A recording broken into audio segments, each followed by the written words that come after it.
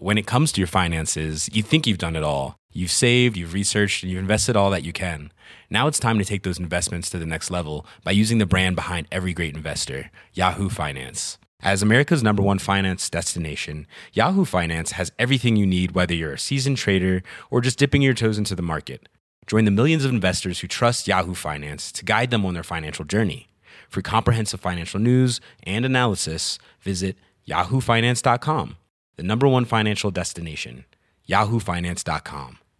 Hey, I'm Ryan Reynolds. At Mint Mobile, we like to do the opposite of what Big Wireless does. They charge you a lot, we charge you a little. So naturally, when they announced they'd be raising their prices due to inflation, we decided to deflate our prices due to not hating you. That's right. We're cutting the price of Mint Unlimited from $30 a month to just $15 a month. Give it a try at mintmobile.com/switch. $45 up front for 3 months plus taxes and fees. Promo rate for new customers for limited time. Unlimited more than 40 gigabytes per month. Slows full terms at mintmobile.com. Hi everybody, welcome to Dan Snow's History. This is one of our reruns, one of our back catalogue podcasts from back when no one was ever listening to this podcast. Now there's millions of you every month, so we wanted to show some of you some of the jewels that we created back in the old days. I went around a tour on SS Great Britain, Brunel's mighty ship, the biggest ship in the world when it was launched. Just a complete industrial marvel. We're releasing the HMS Warrior documentary on History Hit TV, and to go along with that, we've just got a season of programs and podcasts that we're upping about the kind of huge engineering marvels of the early to mid-Victorian period. So check this one out, check this podcast out, and then go and check out History Hit TV, where all of your industrial engineering history needs will be met. You go to historyhit.tv, you enter the code POD1, you get a month for free in a month. After that, for just £1, euro or dollar. And let me tell you what that's like. That's like having a sort of Netflix just for history, a place where you can go and geek out for the rest of eternity. We've got hundreds of hours of documentaries on there. It's all happening. So please go and check that out on historyhit.tv. And enjoy this, the tour around the remarkable SS Great Britain. And more importantly than this, go and visit it when it's open and safe to do so, because it is one of the treasures of Britain's remarkable stock of heritage buildings, ships and places. It's a wonderful place down in Bristol to go and visit. In the meantime, enjoy the pod.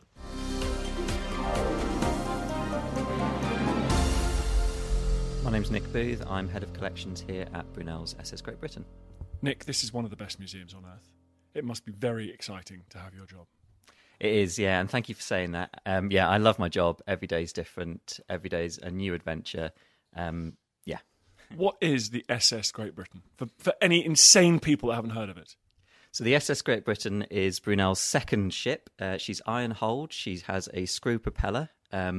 She is in dry dock permanently now in Bristol, in the same dry dock where she was launched and built. She was launched in 1843. She came home to Bristol in 1970, and now she's a visitor attraction. So people have heard of Brunel, greatest engineer of the industrial age, invented so much stuff. It's almost pointless listing it. But why do people think the SS Great Britain is one of his greatest achievements? She was so groundbreaking. So his first ship, the Great Western, was the first steamship built to cross the Atlantic. So this was the second steamship built to cross the Atlantic. She was the biggest in the world at the time, so she had to have a new dry dock built. She has so many innovations, and we can't really go into them now, but we're going to be looking around the ship in a second. We'll go to them then. She was just an extraordinary feat of engineering, an extraordinary maritime and naval feat of engineering, and she's really sort of the great-great-great-grandmother of all modern ships today. Let's go aboard. Right, Nick, we're walking down into the dry dock. What's so special about where the SS Great Britain is stored? So she is in the dry dock in which she was built. So in 1970... she returned home from the Falkland Islands and actually came home to the exact place where she was built. The dry dock had to be built specifically for the ship, so it's another one of Brunel's engineering projects. And really, it's just a part of the whole ship, part of the experience. You come in, you walk down to the dry dock, and you get to see the hull in the place where she was built in Bristol. And unlike, say, HMS Victory, this dry dock has been turned into an atmospherically controlled space. Now, is that for the preservation? Yeah, so you might be able to hear behind me some humming. So we have two dehumidification units, Deep Thought 1 and Deep Thought 2, and they're named after Douglas Adams' book Hitchhiker's Guide to the Galaxy. And yes, so we have to keep the environment within the dry dock within about 20% relative humidity. So to give you an idea, that's about the same dryness as the Arizona desert. Next to us we have Bristol Harbour. So outside the dry dock, the atmosphere wants to be about 60% relative humidity. So it's a really neat, impressive piece of engineering. And there at the end there we can see the massive propeller. Tell me about the drive of this vessel, because that was quite innovative at the time, wasn't it? Yeah, so when the Great Britain started to be designed by Brunel, she was originally going to be a paddle wheel steamship, which he built one of those before. That would have worked. He knew it worked. It would get across the Atlantic. That would have made the shareholders money. But in 1840, a new type of vessel visited Bristol, and she was a screw steamer.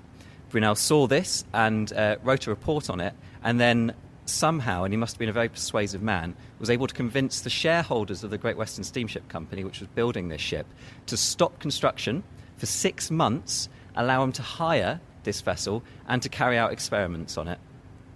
So, cutting-edge innovation here. And was that a success, or did it add to price and not greatly increase performance? Oh, no, it was a success. So the Great Britain's top speed was 12 knots. The screw propeller is much more efficient than a side paddle steamer. So she'd use less coal, she was quicker, it was an easier ride as well. So yeah, massive success. And in fact, his report was so influential that side paddle steamers died out. Well, it didn't completely die out, but very quickly they changed to screw steamers. So one of the many things that Brunel did in his life was kill off the paddle steamer. Yeah, so the Navy, the Royal Navy, perhaps not best known for its cutting-edge technology at that time, very quickly adopted this. HMS Warrior was the first one, and they liked this because being a naval ship, it meant if you had a side paddle on the side, you had an exposed area which could be hit by gunfire, and you also had less space for guns. So this was quite a big innovation for them. And obviously the ship's made of iron. We can see the rivets here and the iron sheets. Was that unusual at the time in 1840 when she'd been laid down? Yeah, it was unusual. So his first ship, the Great Western, was wooden. The Great Britain was originally planned to be wooden, but very quickly they changed to iron. It was so innovative that they weren't fully aware of all the issues that come along with it. So there was a problem with navigation, with compasses, and also with the propeller and the iron hull. They weren't really sure how to fully insure her. So on her 7th voyage, she actually ran aground in Dundrum Bay in Northern Ireland, and she was massively underinsured. It ended up bankrupting the Great Western Steamship Company. And is that how the ship tragically ended up as a sort of barge, a dismasted barge in the Falkland Islands? Oh, no. So it was only her 7th voyage that she ran aground. She was then bought by someone else and transferred to the Australia run. And actually, she made almost 50 voyages in total. It was only towards the very end of her life in 1886, so she had a huge working life. At that point, she was a sailing ship, so a windjammer, so she had no engines at all, and she was taking coal from the UK to America. And on her last voyage, she was trying to get to Panama. She couldn't go around the Horn, and eventually limped into the Falkland Islands and became a store ship for wool. So an incredibly long working life. Brilliant. So we're standing on the stern of the main deck now. Is this still the quarter deck, or is it all just one big main deck? I don't know. Sorry. Okay, never mind. My ship geekery. We're standing on the stern of this beautiful ship now. The sun's out. The bunting looks amazing. All the flags are up on the mast. One thing you notice, Nick, is this has got a big funnel for the steam engine, but it's also got lots of masts. So it's a kind of transition. Yeah, it's exactly at the transition between sail power and steam power coming in. And, I mean, quite understandably, steam was such a new innovation and invention that Brunel wanted to have both forms of travel, both forms of propulsion on his ship. In fact, his third ship, the Great Eastern, also had, as well as sails and a screw propeller, they actually had a side wheel as well. So it's just basically throwing all this technology at a ship to get it moving.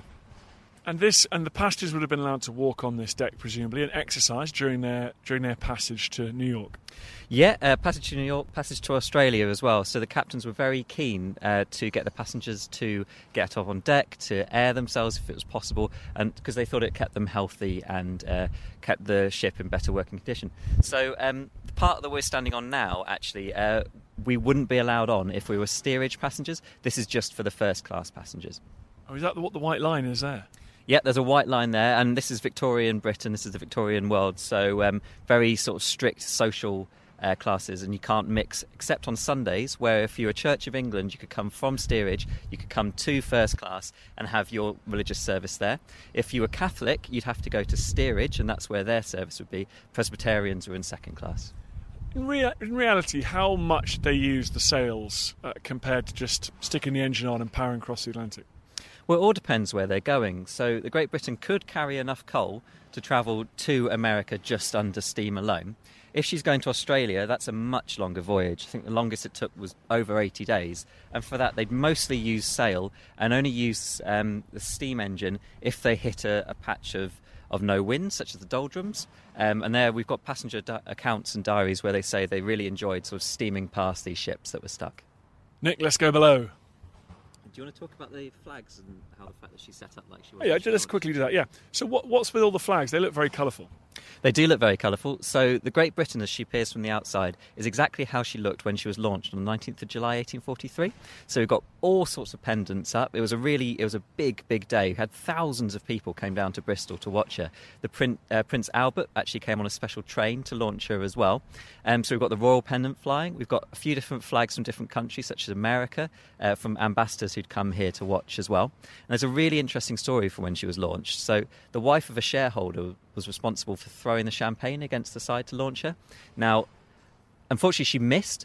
I'm not totally sure how. I expect she was very nervous. There were literally 1,000 people watching. So Prince Albert, thinking quickly, picked up a champagne bottle from his lunch table and hurled it against the side to launch her. That's brilliant. Prince Albert, I suspect, always had a champagne bottle handy. So this is a very light space, beautiful space, airy, running almost half the length of the ship. What's this room here? So we're standing on the promenade decks. This is the first class. There's first class cabins either side of us, and this is where first class passengers would be able to get their exercise if they weren't able to go on the main deck. And so all these cabins were... Do we know anyone who was actually in any of these cabins, on any of the journeys? Yeah, so everything on the Great Britain is based on original accounts. So we've got passenger diaries, letters, logbooks. So everything on here is based on history.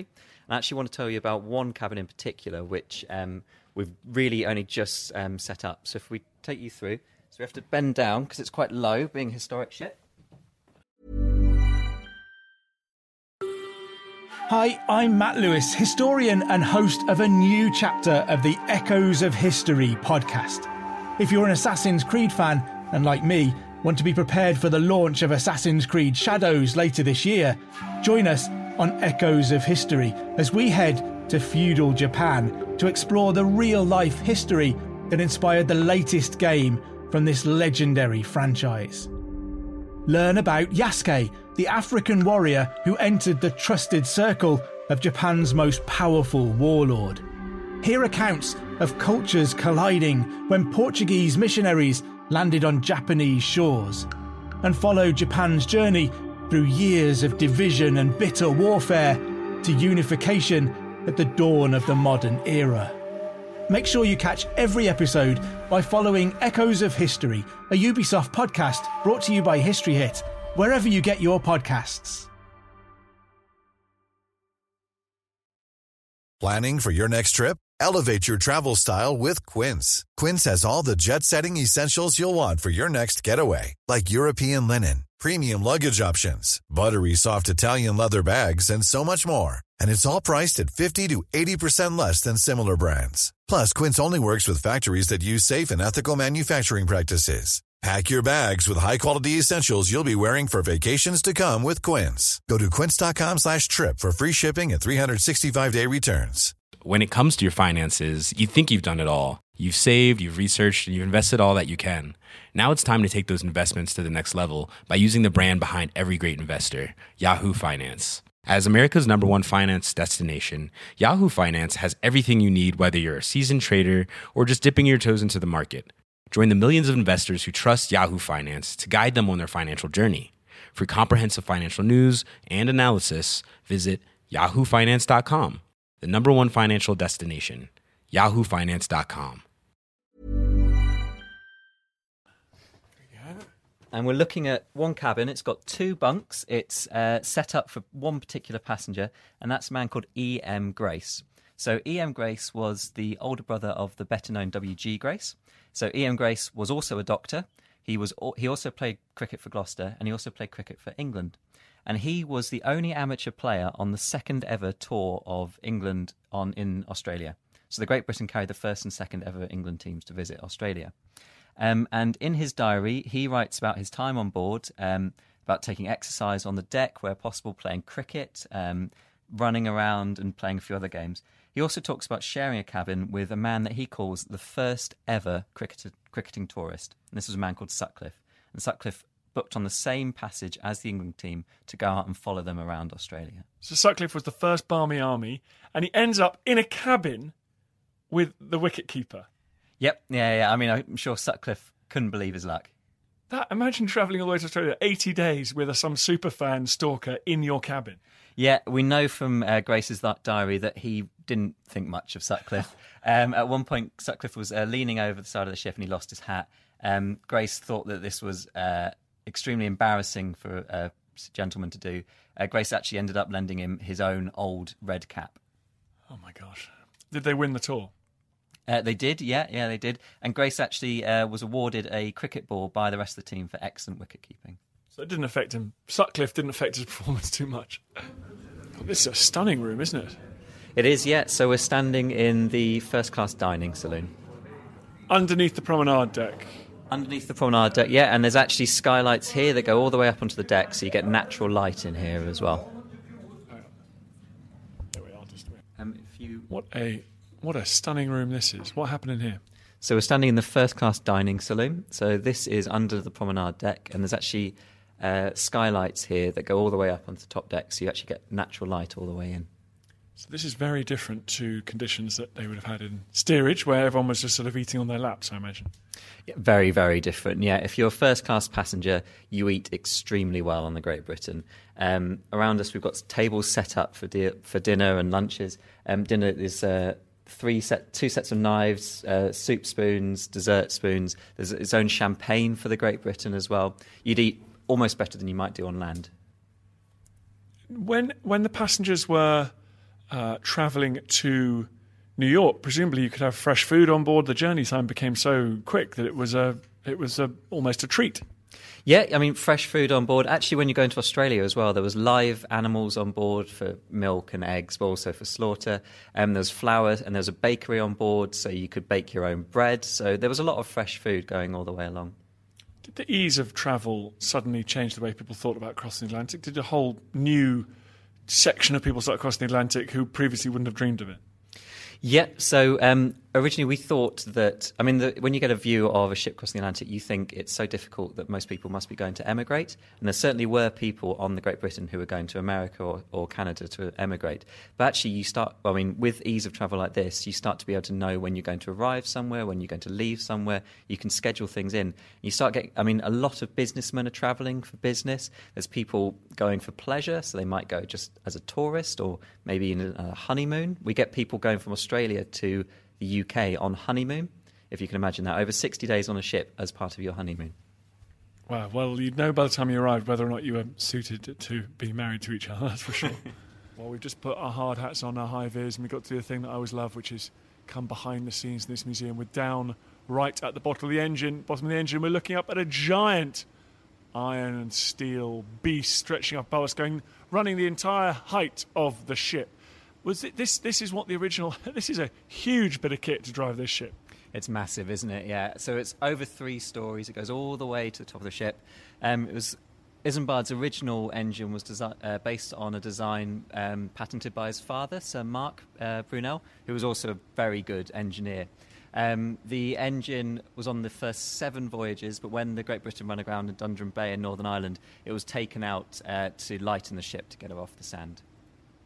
And does this engine still run? This is a replica, but you've made it so that it can still run.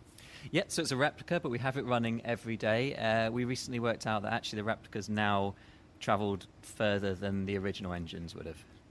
Guys, obviously it's impossible to do justice to this through me describing it, especially in my layman's terms. So there are photographs of this on the Facebook page and, of course, Dan Snow's History Hit and pictures and everything. And then, obviously, on historyhit.tv, you can see the video of this journey around SS Great Britain. I urge you to go and do so because this engine is spectacular. So we've also got behind us the thing without which the engine wouldn't work, which are all the furnaces. Yeah, so there were 24 furnaces on the ship originally. They wouldn't all have been working at once, but the furnaces were fed by people known as firemen and also kept stocked with coal by what was known as trimmers. So these are two brand new jobs along with the engineer on board. So brand new when you put engines in a ship. And they were very well paid, extremely well paid actually, much better paid than a able seaman would have been, although they didn't require as much skill. They were very well paid because it was so hot and dangerous. So the firemen who were responsible for feeding the fire worked on shifts of 4 hours, and they were responsible for constantly shoveling coal in, taking out the soot and embers and making sure the fire was working properly. In here, if this furnace was firing properly, we would be standing in between 40 to 60 degrees Celsius. So that's about the Sahara Desert. Now, sailors had a water ration of 6 pints a day. And that was drinking, that was also washing, that was cooking, so that was everything. With being a fireman, you didn't get any more water than the normal sailor. What you did get was an extra ration of rum. So an ordinary sailor on the Great Britain would get a quarter pint of rum a day. A fireman would get another quarter on top of that. Just to make that dehydration worse, is there any figures on how many tons of coal they might shift in one? Is there any sense of how many tons of coal they might be moving in one day? So they were, when the ship was running its engines, they'd use about a ton of coal every watch, so every 4 hours or so. Fantastic. Nick, that was a real treat. Thank you so much. Let's just finish off the story of SS Great Britain. After doing the New York runs and then doing the Australia runs that we saw so much about on board, what happened to after that? So after that, in 1882, she had her engines taken out. She was clad in wood and she became a sailing ship. And slightly ironically, she carried coal from the UK to San Francisco twice. On her third voyage as a sailing ship, she was going to Panama. She was taking coal from Penarth. And she was quite old by that point. Unfortunately, she struggled. She couldn't get around the Horn. She was caught up in a great storm. She managed to limp into the Falkland Islands, and there they assessed her and realised that it just wasn't worth, economically speaking, repairing her. So she was sold to the Falkland Islands and used as a wool store until the 1930s. And then, even then, she was too old, too knackered, I suppose you'd say, and she was taken round the corner into Sparrow Cove, where she was scuttled, and she lay there until 1970. She was a bit of a tourist attraction for the local Falkland Islanders. There's stories of them going and have picnics on board, which must have been something quite interesting because it was basically full of bird guano and sort of rotting and not looking in a great state. 1970, she was saved for the nation. She was brought back to Bristol and brought back to her dry dock where she was built on the 19th of July, which is exactly the same date as when she was launched. And now is one of the most popular museums in Britain. So well done to everything you and your team have done. Thank you so much for letting me come on board. Just in case people want to come and buy tickets, how do they do that? What are your websites and Twitters and everything? So just search SS Great Britain. You can look through the website. You look on Twitter at SS Great Britain. We're also on Instagram. Turn up on the day and buy a ticket. It gets you in for the whole year. We're open from 10 until 5:30 at the moment. Do it, people. It's brilliant. Thanks so much, Nick. See you next time. Thank you. I feel the hand of history upon our shoulders.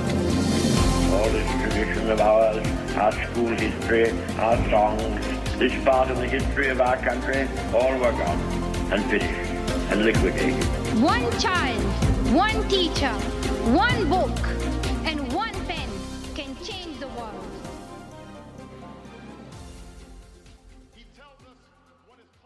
Hi everyone, it's me, Dan Snow. Just a quick request. It's so annoying, and I hate it when other podcasts do this, but now I'm doing it, and I hate myself. Please go onto iTunes, wherever you get your podcasts, and give us a 5-star rating and a review. It really helps, basically boosts up the chart, which is good, and then more people listen, which is nice. So if you could do that, I'd be very grateful. I understand if you don't want to subscribe to my TV channel. I understand if you don't want to buy my calendar, but this is free. Come on, do me a favour. Thanks. Even on a budget, quality is non-negotiable. That's why Quince is the place to score high-end essentials at 50 to 80% less than similar brands. Get your hands on buttery soft cashmere sweaters from just $60, Italian leather jackets, and so much more. And the best part about Quince, they exclusively partner with factories committed to safe, ethical, and responsible manufacturing. Elevate your style without the elevated price tag with Quince. Go to quince.com/upgrade for free shipping and 365-day returns. When it comes to your finances, you think you've done it all. You've saved, you've researched, and you've invested all that you can. Now it's time to take those investments to the next level by using the brand behind every great investor, Yahoo Finance. As America's #1 finance destination, Yahoo Finance has everything you need, whether you're a seasoned trader or just dipping your toes into the market. Join the millions of investors who trust Yahoo Finance to guide them on their financial journey. For comprehensive financial news and analysis, visit yahoofinance.com, the #1 financial destination, yahoofinance.com. Thank you for listening to this episode of Dan Snow's History Hit. Please follow this show wherever you get your podcasts. It really helps us, and you'll be doing us a big favour. Don't forget, you can also listen to all of these podcasts ad-free and watch hundreds of TV documentaries when you subscribe at historyhit.com/subscribe. As a special gift, you can also get your first 3 months for just £1 a month when you use code DANSNOW at checkout.